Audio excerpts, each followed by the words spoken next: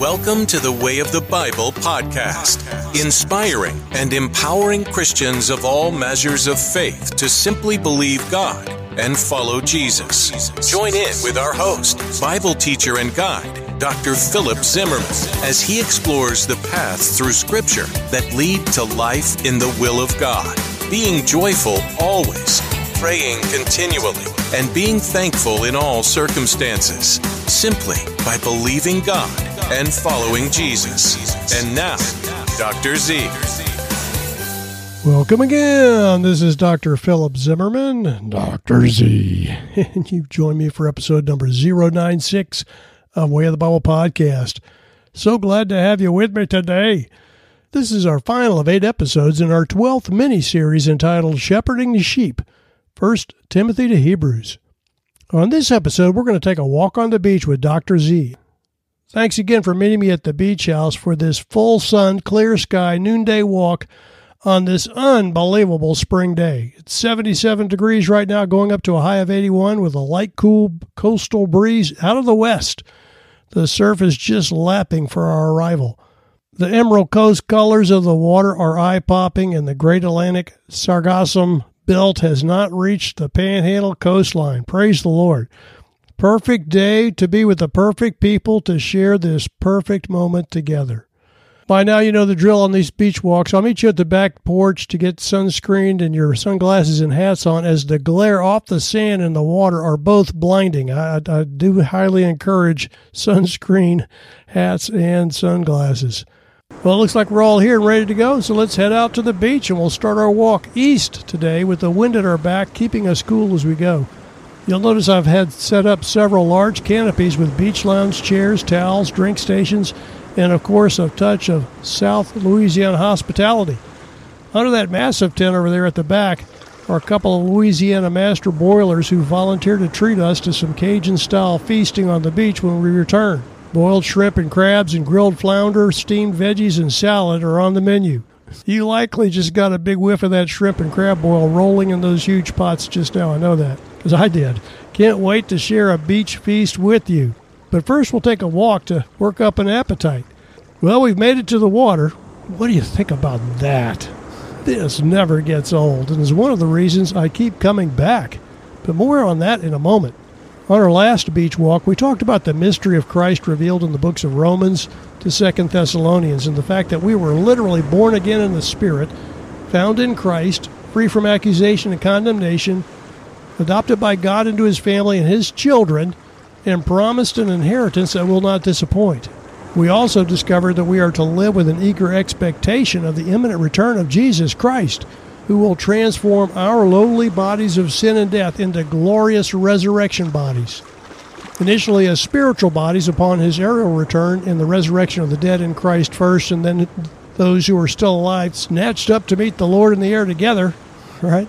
And then following the wedding supper of the Lamb, will be given our physical resurrection bodies and return with Christ to earth as He comes to judge the world and redeem Israel in their time of severe testing. Of course, we'll get into that as we get into the book of Revelation. I'm learning to live daily with that expectation, and I can say that expectation has changed a lot of my behaviors. Before we get into Paul's teachings, I thought today would be a good day to give a big dose of my personal testimony. In our last mini-series, I personally took great strides in understanding what happened to me when I had my conversion experience. And in this mini-series, I think I finally discovered what post-conversion life is supposed to look like, which upon personal reflection is pretty strange thinking, given I've been a born-again believer for over 25 years. I've also come to know over these 25 years that God is continually sanctifying me to deeper levels of faith, through trials and testing. And many of these trials and tests, I confess, I've failed miserably, trying to hold on to the world or what others have said instead of just resting in the Father's constant presence. And over these past 8 weeks, I've let go of a lot that I used to see and cling on to. And I'm beginning to hold more firmly to those things that are unseen and eternal. Well, look at that, right there, right just past that first sandbar. It is a shark. It's a shark. I'm serious. Yeah, I think yes, it is. Yes, that's definitely a shark out there. The water is so clear. Its body is unmistakable in those swales as they rise above the sandbar. Here we are on a pleasant stroll along the beach. I'm just about to start my testimony and how I've grown over the past few months, and then a shark appears in the water. Perhaps this is God's way of reminding me our enemy, the devil, is constantly cruising in the spiritual realm, always looking for an opportunity to take a bite out of us or out of our testimony. So believe me, I'm going to be a little more cautious as we go along here. And just remember that they're out there when we get back and hear those waves calling our names after lunch. That thing is huge. That thing is huge. Where was I? Oh, that's right. Hanging on to eternal life while letting go of the temporal.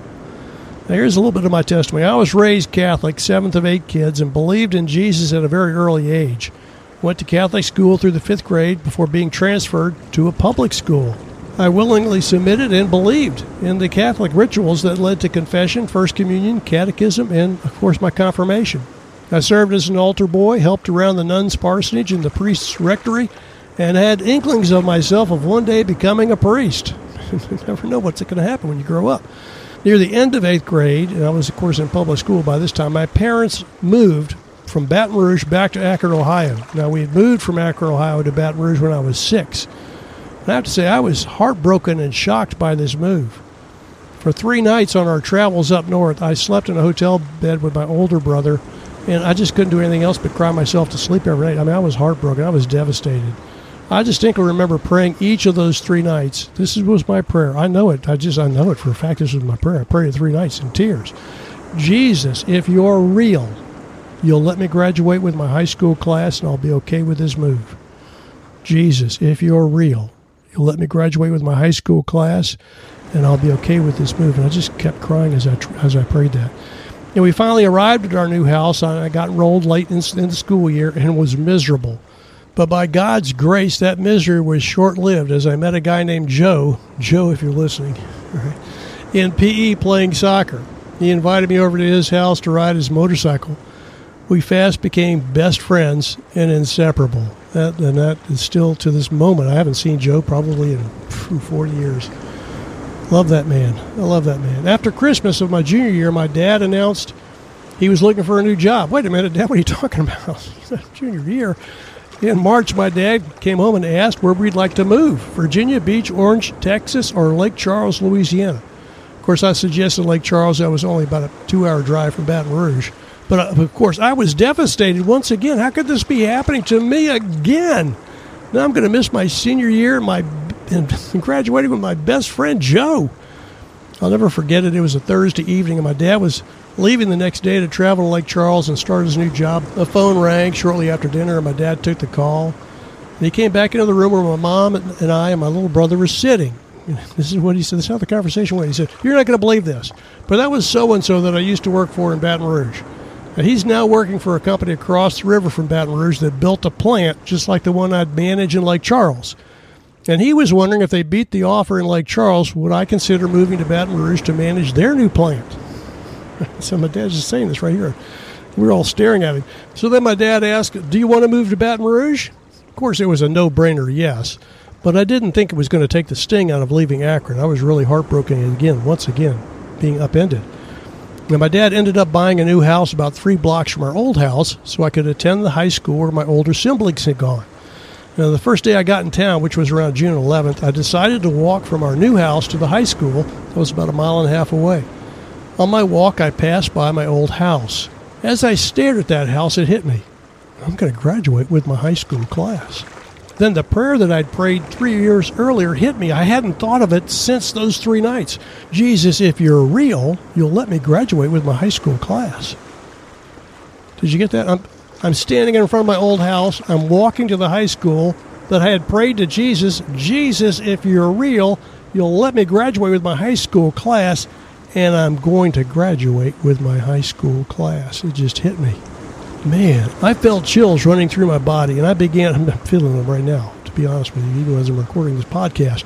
And I began uncontrollably shaking as I said out loud, Jesus, you're real. I'll never forget, it's on Goodwood Boulevard, walking on Goodwood Boulevard. Jesus, you're real. Jesus, you're real.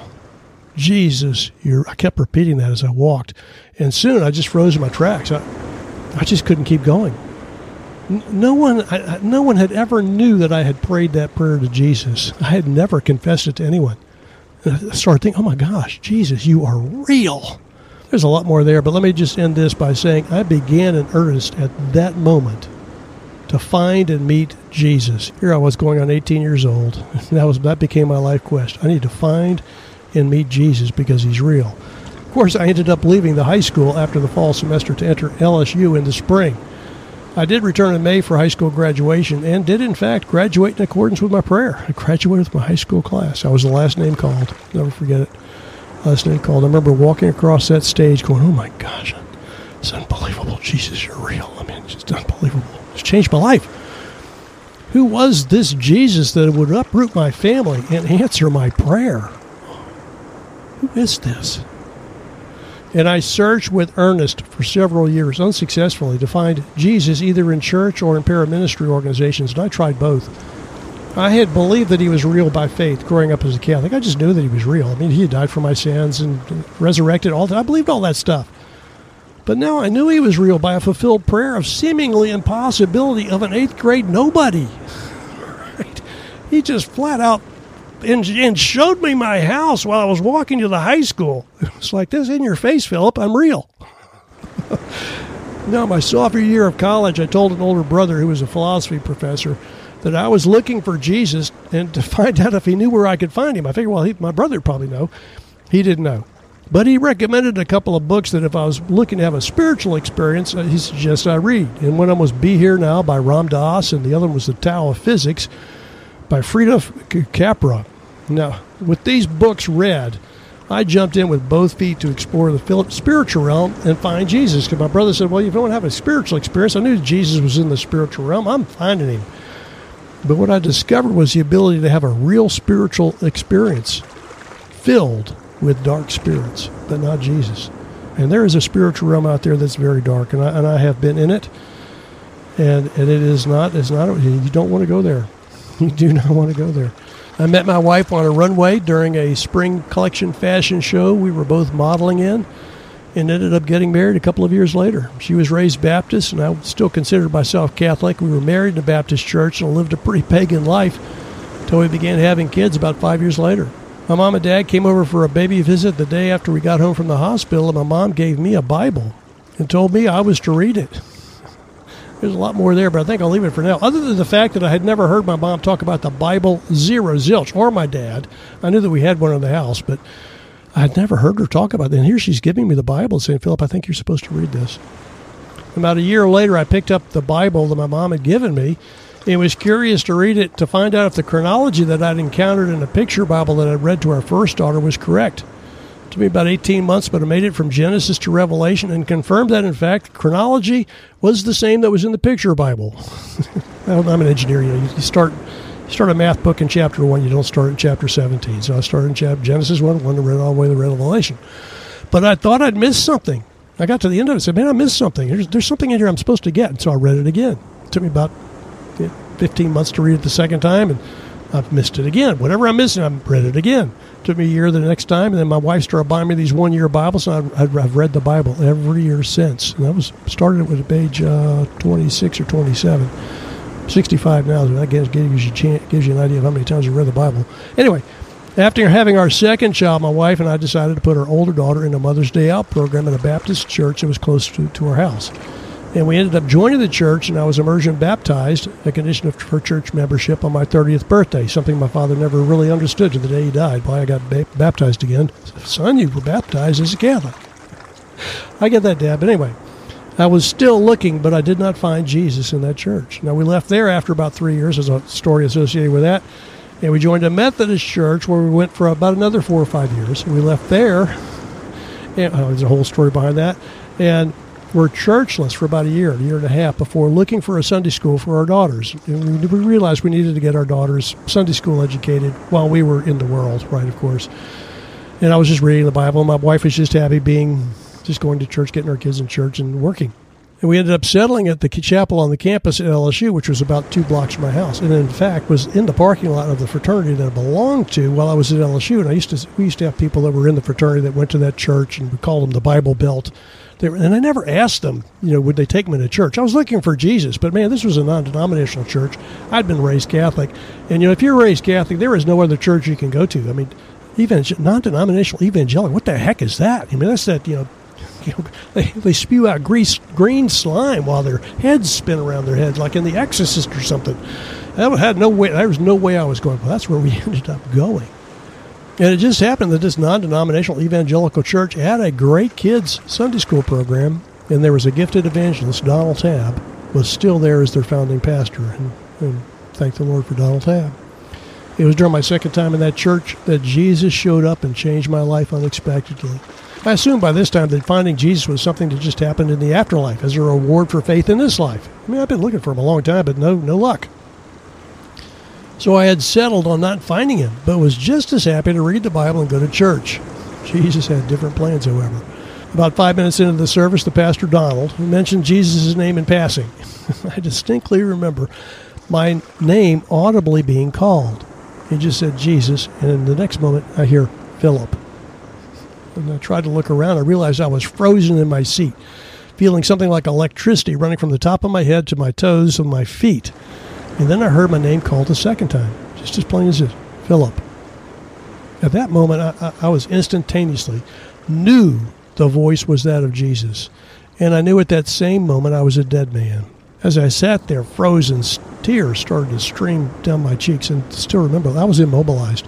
I felt the Spirit of God examining the thoughts and memories of my heart and mind. I was being undone. I knew that He knew, that I knew that He knew everything I'd thought hidden in my life. At that moment, it was just like, oh my gosh, I was undone. I was laid bare before Him whom I must give account. Believe me, I had read the Bible enough to understand this is what was happening to me. And just then the voice came again and said, you think you know me. But talk about cry right now. Talk about condemn me. Ooh. Here I am thinking I'm all spiritual. He says, you think you know me. But you have no idea who I am. Listen to what this man's about to say, and he'll tell you a little bit about me. Believe me, he had my attention. He's got my attention right now. Honestly, I can't remember what the pastor said. I only remember the Holy Spirit bringing to remembrance all the wickedness and evil I'd ever committed in my life. And up to that point, I didn't think I'd done anything wrong. Oh, boy, I had done a lot. I knew with each passing memory that I had no excuse before God. My mouth was shut, and that I deserved being cast into hell as a just punishment. I was taught that from a very young age. And as I sat there, I said, Lord, just cast me into hell right now. Just do it. Just cast me into hell. I deserve it. Oh, man. It's hard even to do just here. As the service was about to close, I remember the pastor was going to give an altar call before the ending the service. I had gone to Baptist churches where altar calls were made. Well, the guy never would call anybody up front, but he would have you raise your hand. I knew that was coming. And I felt that based upon what I had been reminded of in my life, I could never ask Jesus to take the punishment for what I had freely committed. I just couldn't do it. I said, God, I can't do it. And the voice came back again and said, now listen to what this man's about to say, and he'll tell you what I've already done for you. Now, I knew the gospel. I'd proclaimed the gospel many times up to this point in my life. I'd heard it, but I had never heard it for myself, thinking certainly I'd never done anything deserving of death. But at this moment, I knew I not only deserved death, I deserved to be cast into hell at that moment, no questions asked, and told the Spirit I was ready to go there now. No arguments. I had committed those sins, but I could not allow Jesus, the spotless Lamb of God, to pay the punishment I so justly deserve. I couldn't. I told the Spirit I could not. As the pastor presented the gospel and I asked if there was any who would like to receive life, I again told the Spirit I could not. And we went back and forth several times. I finally surrendered my own pride about my own sin, and I held both hands up, thanking Jesus. I'll never forget that day. Just both hands went straight up in the air. Fountains of tears pour from my eyes even now. There's a whole lot more there, but that will have to suffice for now. Released from the Spirit's grip, I turned for the first time to my wife who was sitting next to me. What happened to you? She said, A noodle with a shirt soaked in tears and had not a reply other than, Jesus, you did something to me. I've never been the same since. The next day, as I did my daily reading in the Bible started talking back to me. I suddenly knew what I'd been missing over the years of silent reading. The Holy Spirit began opening up my mind to the Scriptures. I was having an intensive experiential knowing that Jesus was alive and well while I was doing this. And I asked him, how can I keep doing what I'm doing now knowing that you are real? How do I surrender my life totally to you, Lord? I've been looking for you all this time. How do I just give myself to you? And this began about a 25-year quest. And about 6 months after this conversion, I was awakened at about 3 a.m. In fact, I know it was 3 a.m. because I looked at the clock. By the same voice calling my name. This time he just called it twice in a row. Philip. Philip. I popped my eyes open, looked over my clock. In total darkness, and I felt the presence of the Lord. I just said, here I am, Lord, your servant is listening. Who will go for us on a mission we've determined, the voice said. And I said, here I am, Lord, send me. Then the voice said, we're looking for someone to minister to students. I said, I'll do that, Lord. I'm not doing anything. I'll do that in the middle of my career. I'll do that, Lord. I'm not doing anything. And then the Spirit clearly said, Destin. But what did that mean? Destin. So I asked, you want me to move to Destin? There was no response. One day I woke, I wrote down what had happened and shared it with my wife at breakfast the next morning, and she was just like, she was confused. But I did start assisting in the middle school Sunday school program. Next, I began reading historical biographies and autobiographies of famous Christian believers. I started studying the Bible for the first time and connecting with pastors that I knew who could confirm I wasn't crazy regarding my spiritual encounter with Jesus, because this was just unreal. I had not heard this. So I went and start talking to pastors. Does this really happen to you? Does he really change your life when you're in the middle of your career? Does he really call you to go into ministry somewhere? And does he really say destined? What does that mean? You know? And all the while trying to figure out that destined thing. My wife just thought it was because I wanted to move to Destin and retire. Well, I was only 37 years old. What the heck am I going to retire in Destin? No. Destin's there. Over the next 10 years, of course, I went to Destin by myself to try and discern what I'd heard as a clear call. And each time I went, I was turned away by the Holy Spirit telling me I was not yet ready. I still haven't understood that to this day.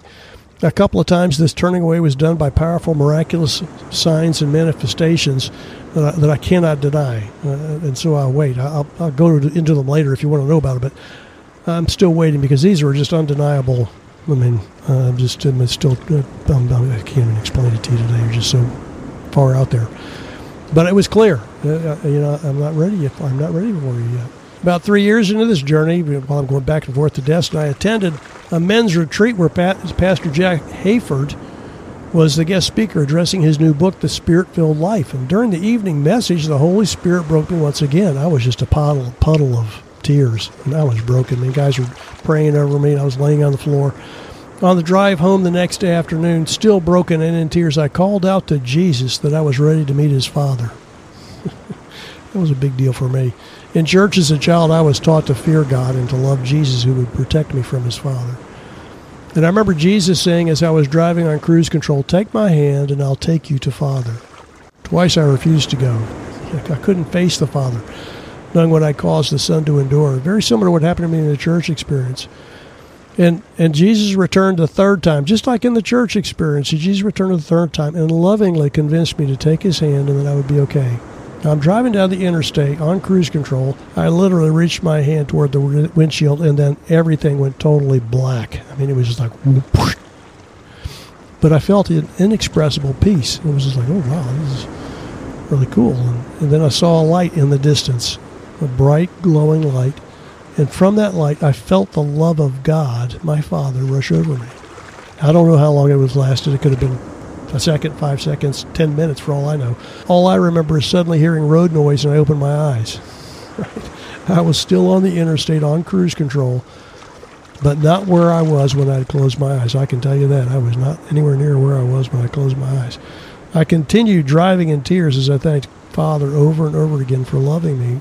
And I knew at that moment for the first time, God is my Father. I affectionately call him Father to this day. Thank you, Jesus.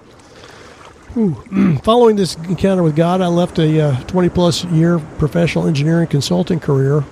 I started filling in as a supply teacher for small churches in the area while attending the New Orleans Southern Baptist Theological Seminary, where I earned a Master of Divinity degree. Why did I go there? I have no idea. It was kind of like, well, God, I'm surrendering to you. I guess this is what I'm supposed to do. Upon graduation, I accepted a position at a local Christian school where my kids were going to school to be the campus chaplain and head of the Bible department. I spent 12 years teaching predominantly high school seniors Bible, worldview, and apologetics. I was at the school for a total of 15 years. I entered a distance learning program while I was there at the Dallas Theological Seminary for a Doctor of Ministry degree program in organizational leadership. I had envisioned designing, and in fact I did envision and design and launch an institute of leadership at the school where I served before I transitioned out of education to start an executive coaching practice. I discovered in my dissertation research 4 enormous global shifts that occurred over the past 70 years that are currently turning the world upside down. And those shifts occurred were philosophic, economic, technologic, and pedagogic. And that's how you teach people, pedagogic.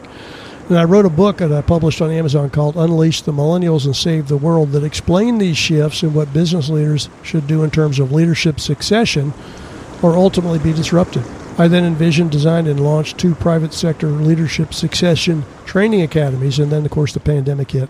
I've tried with all earnestness to figure out what had happened to me at my conversion, which I think I figured out pretty much in our last mini-series.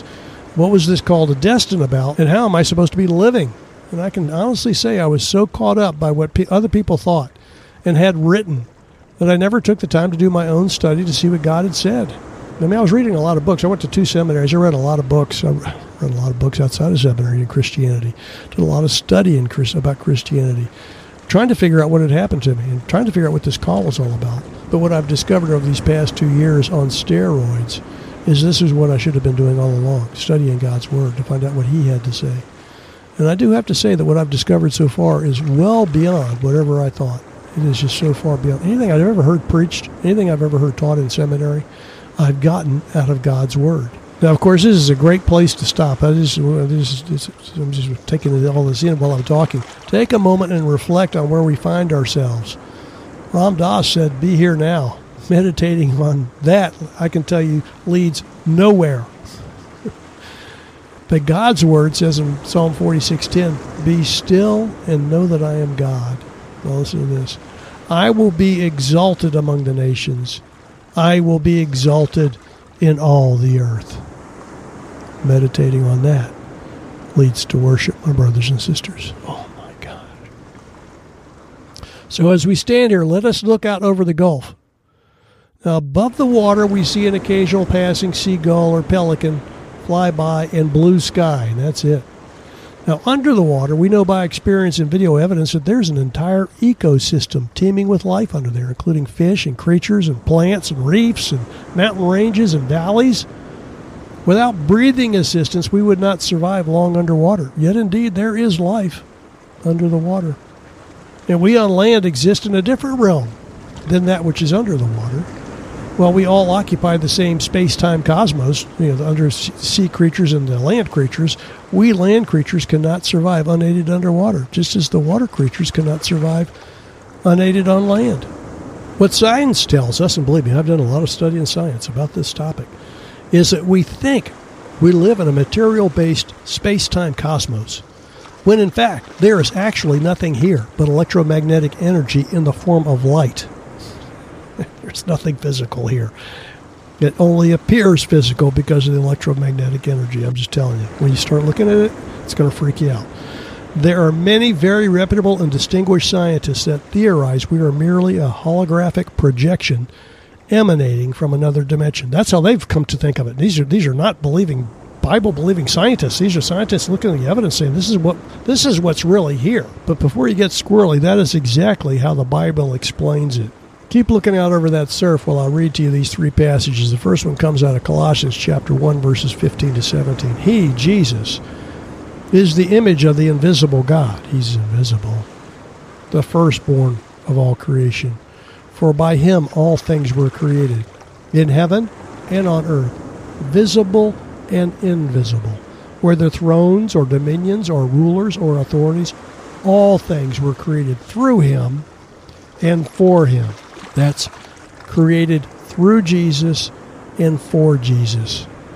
And he, that's Jesus, is before all things. And in him, all things hold together. Remember, these scientists are thinking we're a projection from another dimension. That's exactly what, in him, all things hold together. There's a lot of science that would support that.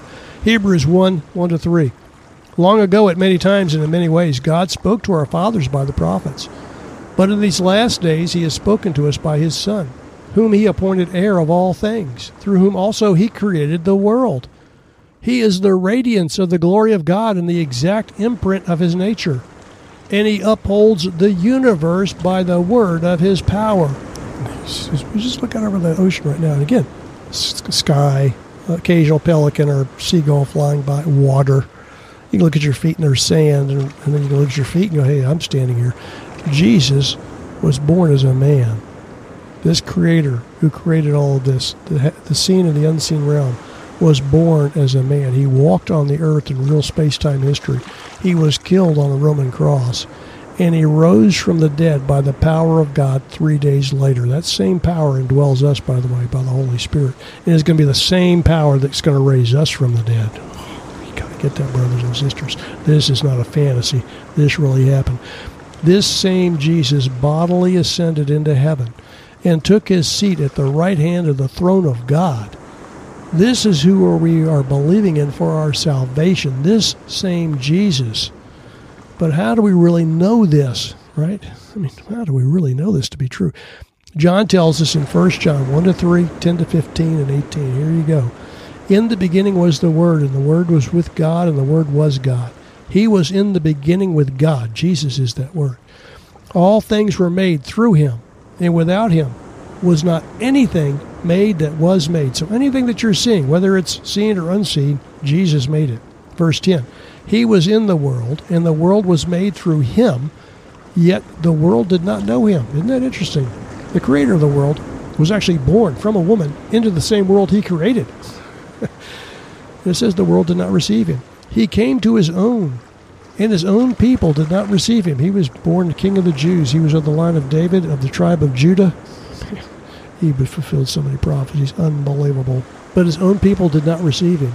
But to all who did receive him, that would be us, who believed in his name, he gave the right to become children of God, who were born, listen to this, not of blood, nor of the will of the flesh, nor of the will of man, but born of God.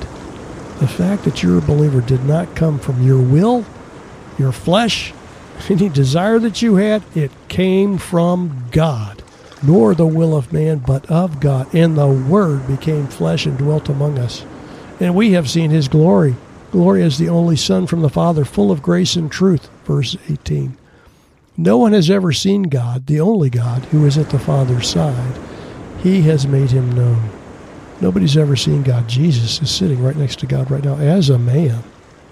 He came from the Father into the world.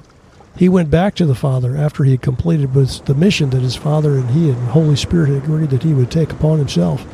And he returned to the Father, and he's sitting there at the right hand of God. And we know that man. We know that man by faith. And I can best summarize this by saying that there's a lot there. The Bible concerns God, mankind, the spiritual realm, and God's unique purpose for mankind, involving both the heavens and the earth, the unimaginable, the infinite, the ultimate of perfection, who created and sustains the heaven and the earth for a single purpose, to bring about the eternal state where God will dwell with humanity on the earth into eternity. The eternal state will be free from even the concept of evil, rebellion, sin, and death. It is an eternal state where humanity will willingly participate with God the Father and Jesus Christ, empowered by eternal life in the Holy Spirit to be one with the Godhead, and co-create and rule as joint heirs of Christ over all of creation, both the heavens and the earth, forever and ever. Believers, we are not in Kansas anymore. It was told to Dorothy in The Wizard of Oz, we are not in Kansas anymore. Now, before we start back, let us close our eyes and allow our minds to reach out beyond dimensionality, where we will see Psalm 46:10 in action. Be still and know that I am God. I will be exalted among the nations. I will be exalted in the earth. Now will you please join me and keep your eyes closed as we sing together the doxology. Praise God from whom all blessings flow. Praise Him, all creatures here below. Praise Him above, ye heavenly hosts. Praise Father, Son, and Holy Ghost. Amen.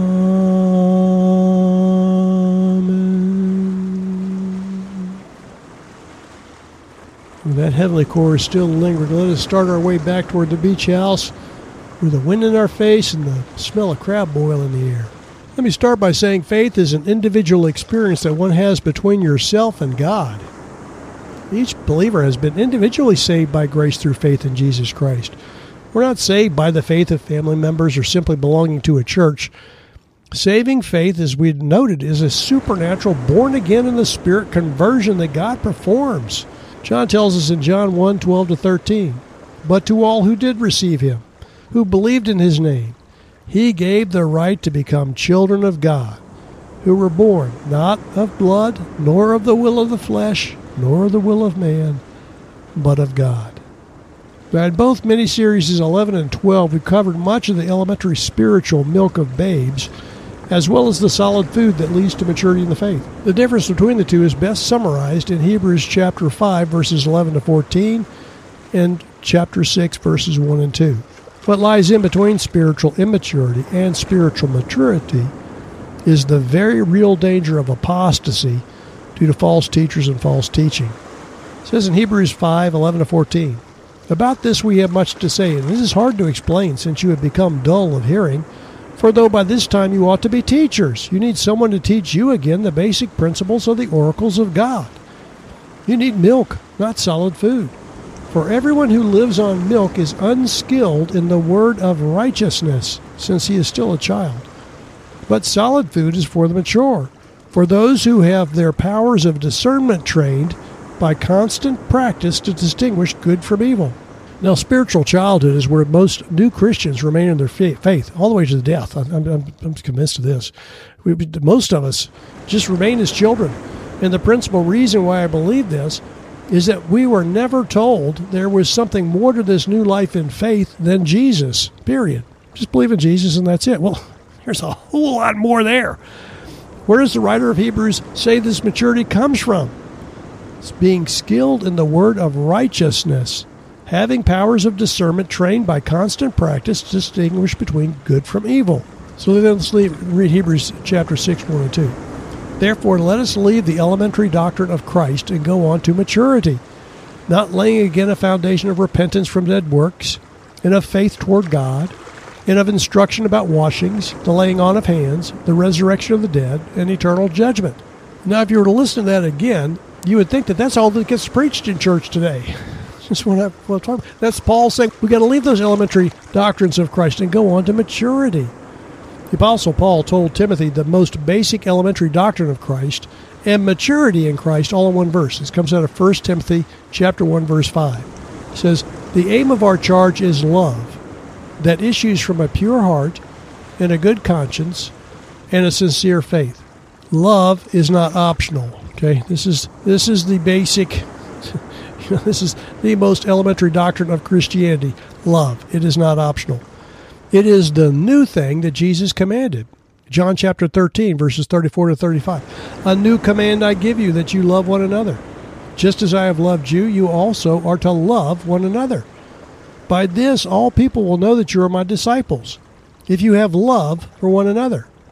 Of course, Paul tells us in Galatians 5:14, "For the whole law is fulfilled in one word. You shall love your neighbor as yourself." So the most basic doctrine of Christ is love. And that's, of course, how he starts off 1 Timothy chapter 1, verse 5. The charge of our aim is love. Now, here's the deal. God loves us. He loved us first. And He saved us by grace through faith. He gives us eternal life by the Holy Spirit. He places us eternally in Christ, where we are free from condemnation and accusation. We're indwelt by the Holy Spirit. We're guaranteed an inheritance beyond description awaiting us in heaven. Jesus is our high priest interceding on our behalf at the right hand of God 24/7. And Jesus is going to return to take his bride back to himself at any moment. And all of these are elementary doctrines of the faith. Everything I've just mentioned is what Paul had mentioned earlier and alluding to when he's in this thing of these elementary teachings of Christ. That's all elementary. And it all starts with love.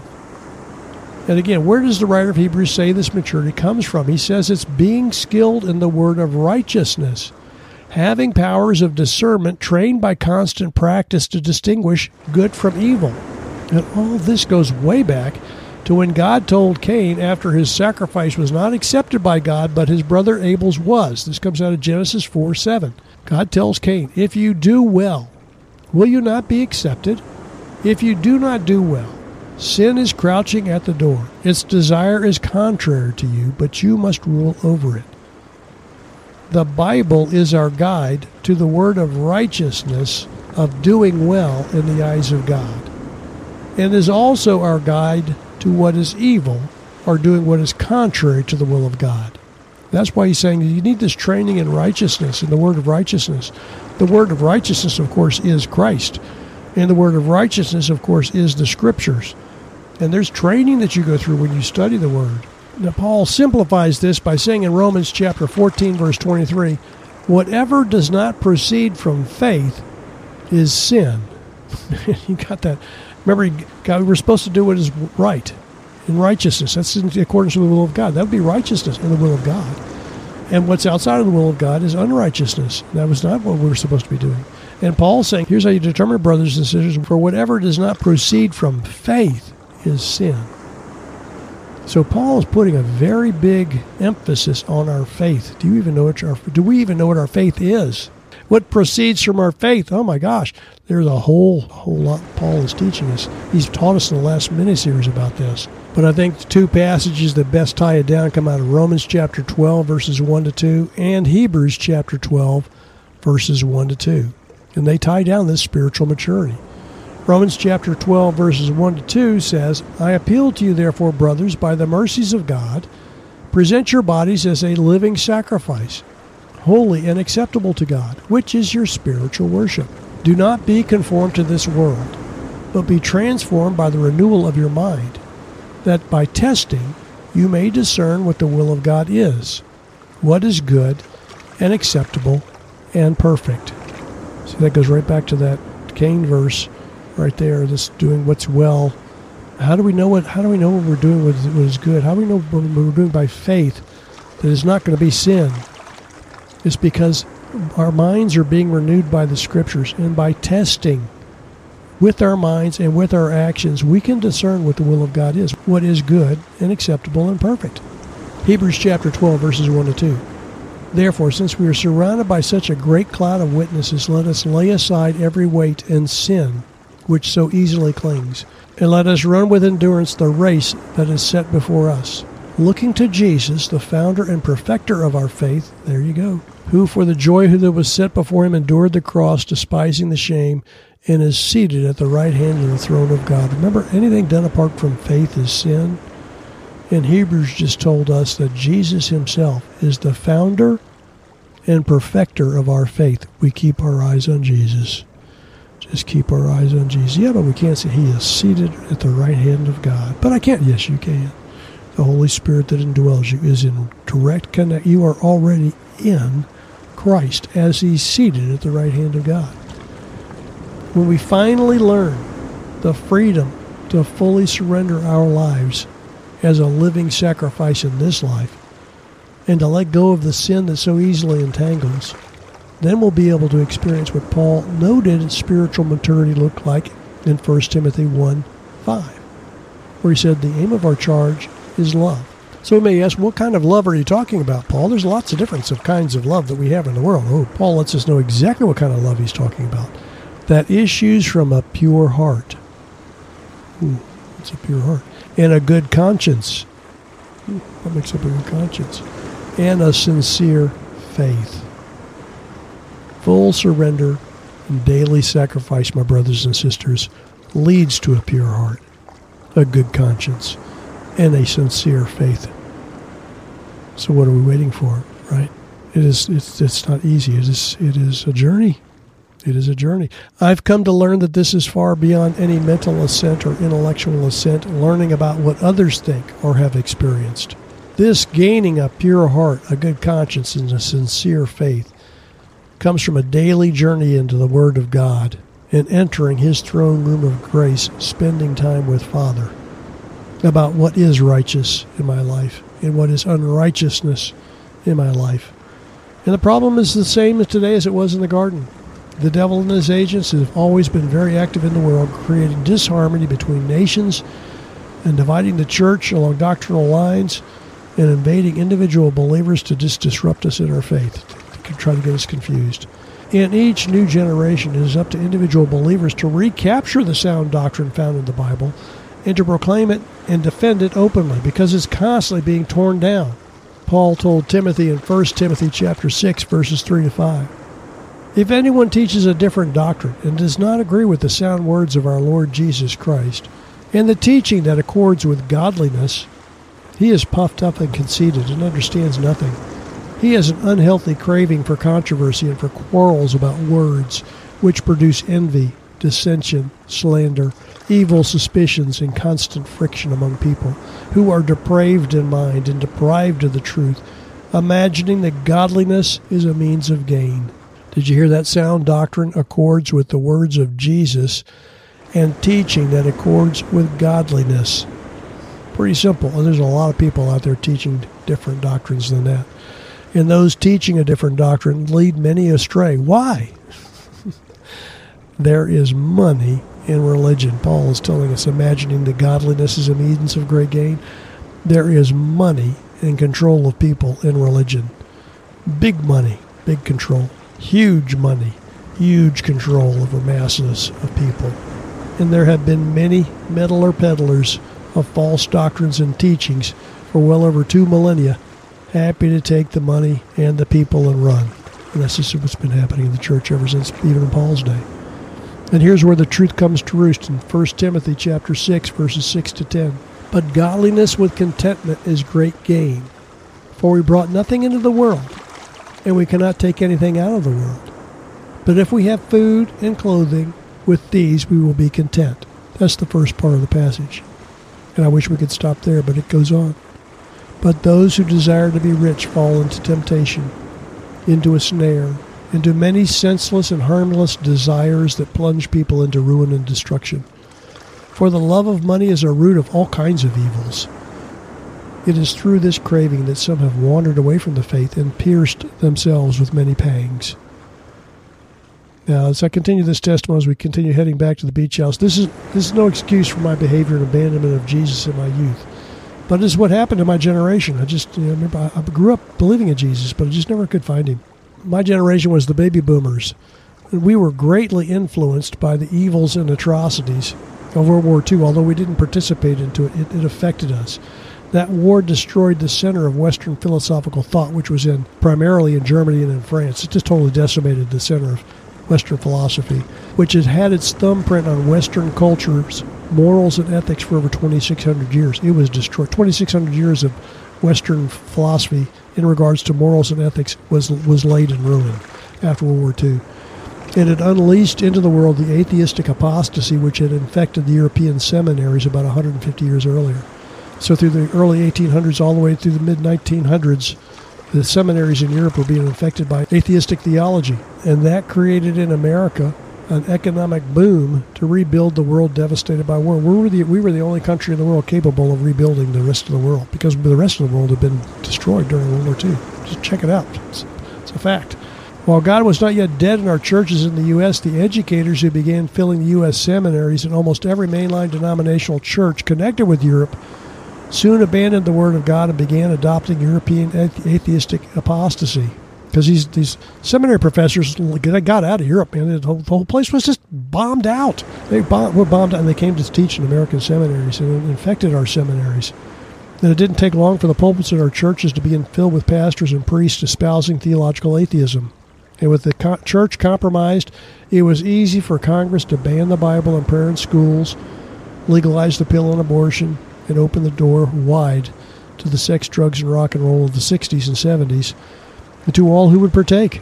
And, of course, I'm growing up in the 60s and 70s, and all this is going on around me, but no wonder why when I was growing up I couldn't find Jesus. He wasn't in the churches. He'd been locked out. Now, in the meantime, I've been raised to believe the industrial age mindset. I mean, everything in culture was an industrial age mindset. Get an education, make good grades, go to college, get married, have kids, earn more than your parents, save for retirement, and don't rock the boat. Rinse and repeat. Had nothing to do with God. Had everything to do with money. During the heyday, when I entered the workplace in the early 1980s, was the greatest economic expansion in global history. It's just unbelievable. Just look it up. This is again reminding us from 1 Timothy 6:19, but those who desire to be rich fall into temptation, into a snare, into mentally senseless and harmful desires that plunge people into ruin and destruction. For the love of money is the root of all kinds of evils. It is through this craving that some have wandered away from the faith and pierced themselves with many pangs. What? I'd never heard of that. Making money was the whole point of life. That's what I'd been taught. And where did that money go? Initially, it went to fund the Vietnam War, where a lot of great young American youth died. Second, it founded the social welfare state where fathers were no longer responsible for their kids. Third, it was the liberation of commerce and every other entity that could fill the void to freely conduct business and whatever else made money on Sundays. That was the blue laws. They were called the blue. You couldn't do anything on Sunday. Well, they got rid of the blue laws. Fourth, the freedom to kill our unwanted children before and now up to after birth. It's unbelievable. We have the freedom to kill our own kids. The freedom to easily divorce and continue the elusive quest for the perfect high, the perfect sex, and the most money. I'm talking about the boomer generation. We were all in. Both hands, both fists. We were all in. Sixth, the abandonment of the responsibility for our children to public school systems, where for 2 full generations they've been indoctrinating our students into atheistic socialism. Boomers were responsible. We let go. We just let go. We stopped. We were just chasing money. We were so enamored with what we could do and what we could make that we burned our children on the fires of Moloch. That's what it is. We burned our grandchildren on the fires, on the hands of Moloch. And finally, to reach the age of retirement where I am now and look back on the wasteland of social and cultural frameworks that once held our country in high esteem, left in wreckage in the wake of our own generation's ruin and destruction. This is on us. This is on the boomer generation.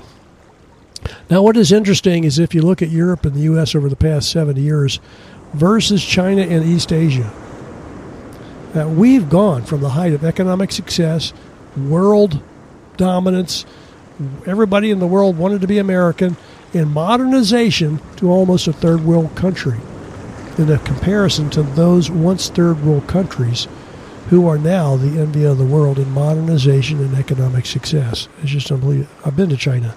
It is not rickshaw China. It seems to look at Taiwan, Singapore. It's unbelievable. Malaysia. Unbelievable. And none of this happened by accident. It has all been done in accordance with God's perfect will. That's the thing we've got to understand as believers. This did not happen by accident. We did not just go asleep at the wheel. There was a reason why we went asleep at the wheel. What? Again?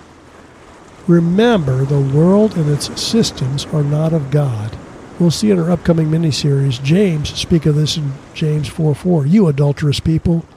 This is James talking back in the first century. You adulterous people, don't you know that the friendship with the world is enmity with God? Therefore, whoever wishes to be a friend of the world makes himself an enemy of God. The boomers, we were in love with the world. 1 John 2:15-17. Do not love the world or the things in the world. If anyone loves the world, the love of the Father is not in him. For all that is in the world, the desires of the flesh and the desires of the eyes and the pride of life, is not from the Father, but is from the world. For the world is passing away along with its desires. But whoever does the will of God abides forever. Wait a minute, I never heard that in church. Go off and make a... It's unbelievable. 1 John 3:1. See what kind of love the Father has given to us, that we should be called children of God, and so we are.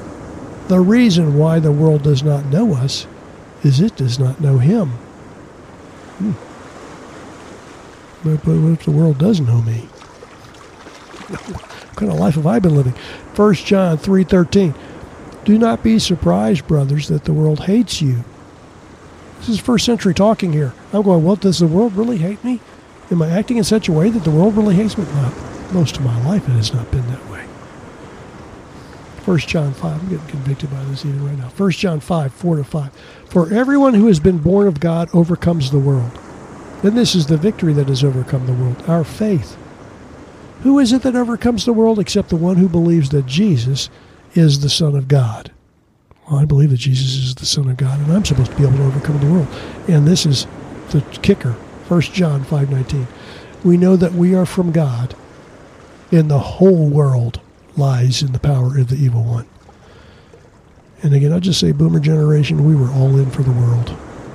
We were all in there with the devil, doing his will to totally wreck our country and who knows what else we've done in the world. But it wasn't just us. It's the whole world in on this. And of course, as we near the beach house, that crab boil smell has turned into the smell of fresh boiled shrimp and crabs, grilled flounder, and steamed veggies being put out at the serving table.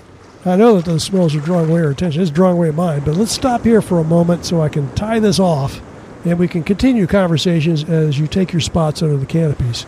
What we've learned from this mini-series is the seriousness and need to hold on to sound doctrine, to love others, and to pursue godliness. And what I've tried to explain in my testimony and sharing about cultural changes we've all witnessed is that in the midst of the world, God is still working and rescuing people like me and you out of the world and into his family. But that call from heaven and Jesus returning is drawing ever nearer. So as we break for lunch, please take a moment to meditate on how we can each strive toward maturity and so achieve love that issues from a pure heart and a good conscience and a sincere faith, as Paul commanded Timothy. Our spouses, children, and grandchildren are watching us. May we be good stewards of the gifts we've been given and reflect Jesus to this lost and dying world. Oh, and by the way, your kids and grandkids who were able to make their way down here today are waiting for you on the back porch and in the beach house. I forgot to tell you that, just in case you weren't expecting it. We'll have a blessing and crank up some great beach praise tunes once we start serving. And Tommy, will you mind grabbing that mic right there at the serving to this right? And would you say a blessing as we line up? Thank you. Now, while the beach crowd is heading for the beach house to connect with their family members who are ready to feast with us, let me say thank you for joining us on this walk on the beach. I hope you see that we aren't battling amongst ourselves or really even battling against the world. Our biggest challenge is battling within. We've been commanded to surrender and offer our bodies as living sacrifices, holy and pleasing to God. Our flesh, the world, and the devil want no part of that. But John tells us in 1 John 5:4, for everyone who has been born of God overcomes the world. And this is the victory that has overcome the world, our faith. Thank you, Jesus. Everyone who has been born of God overcomes the world, and this is the victory that has overcome the world. We have already overcome the world. Our faith, Jesus in us, has overcome the world for us. Brothers and sisters, we already have victory in Christ over the world. May we hold on to Christ and forsake the world from this day till we meet Jesus in the air. And may we be accompanied by many who believe our message of truth in the gospel. On our next episode, we'll be beginning a new mini-series covering the book of James to the book of Jude. Until then, thank you for listening. Subscribe, follow, rate, and review the show. Show notes and other resources are found on my website, wayofthebible.com. Join me on the path. Write me a note. I'd love to hear from you. My email address is DrZ, that's DrZ, at wayofthebible.com. And let me end this episode as I end all my episodes by saying, simply believe God and follow Jesus. Live as a child of light, overflowing with living water in the will of God, being joyful always, praying continually, and thankful in all circumstances. Be blessed, my brothers and sisters. We hope this episode of Way of the Bible has you feeling inspired and empowered to simply believe God and follow Jesus. Remember to search the scriptures to confirm what you've heard today. And join us next episode as we continue to discover together the treasures of wisdom and knowledge hidden in Christ, and be transformed daily by the renewing of your mind, knowing God's will for you is a life filled with joy, prayer, and thanksgiving. Be blessed.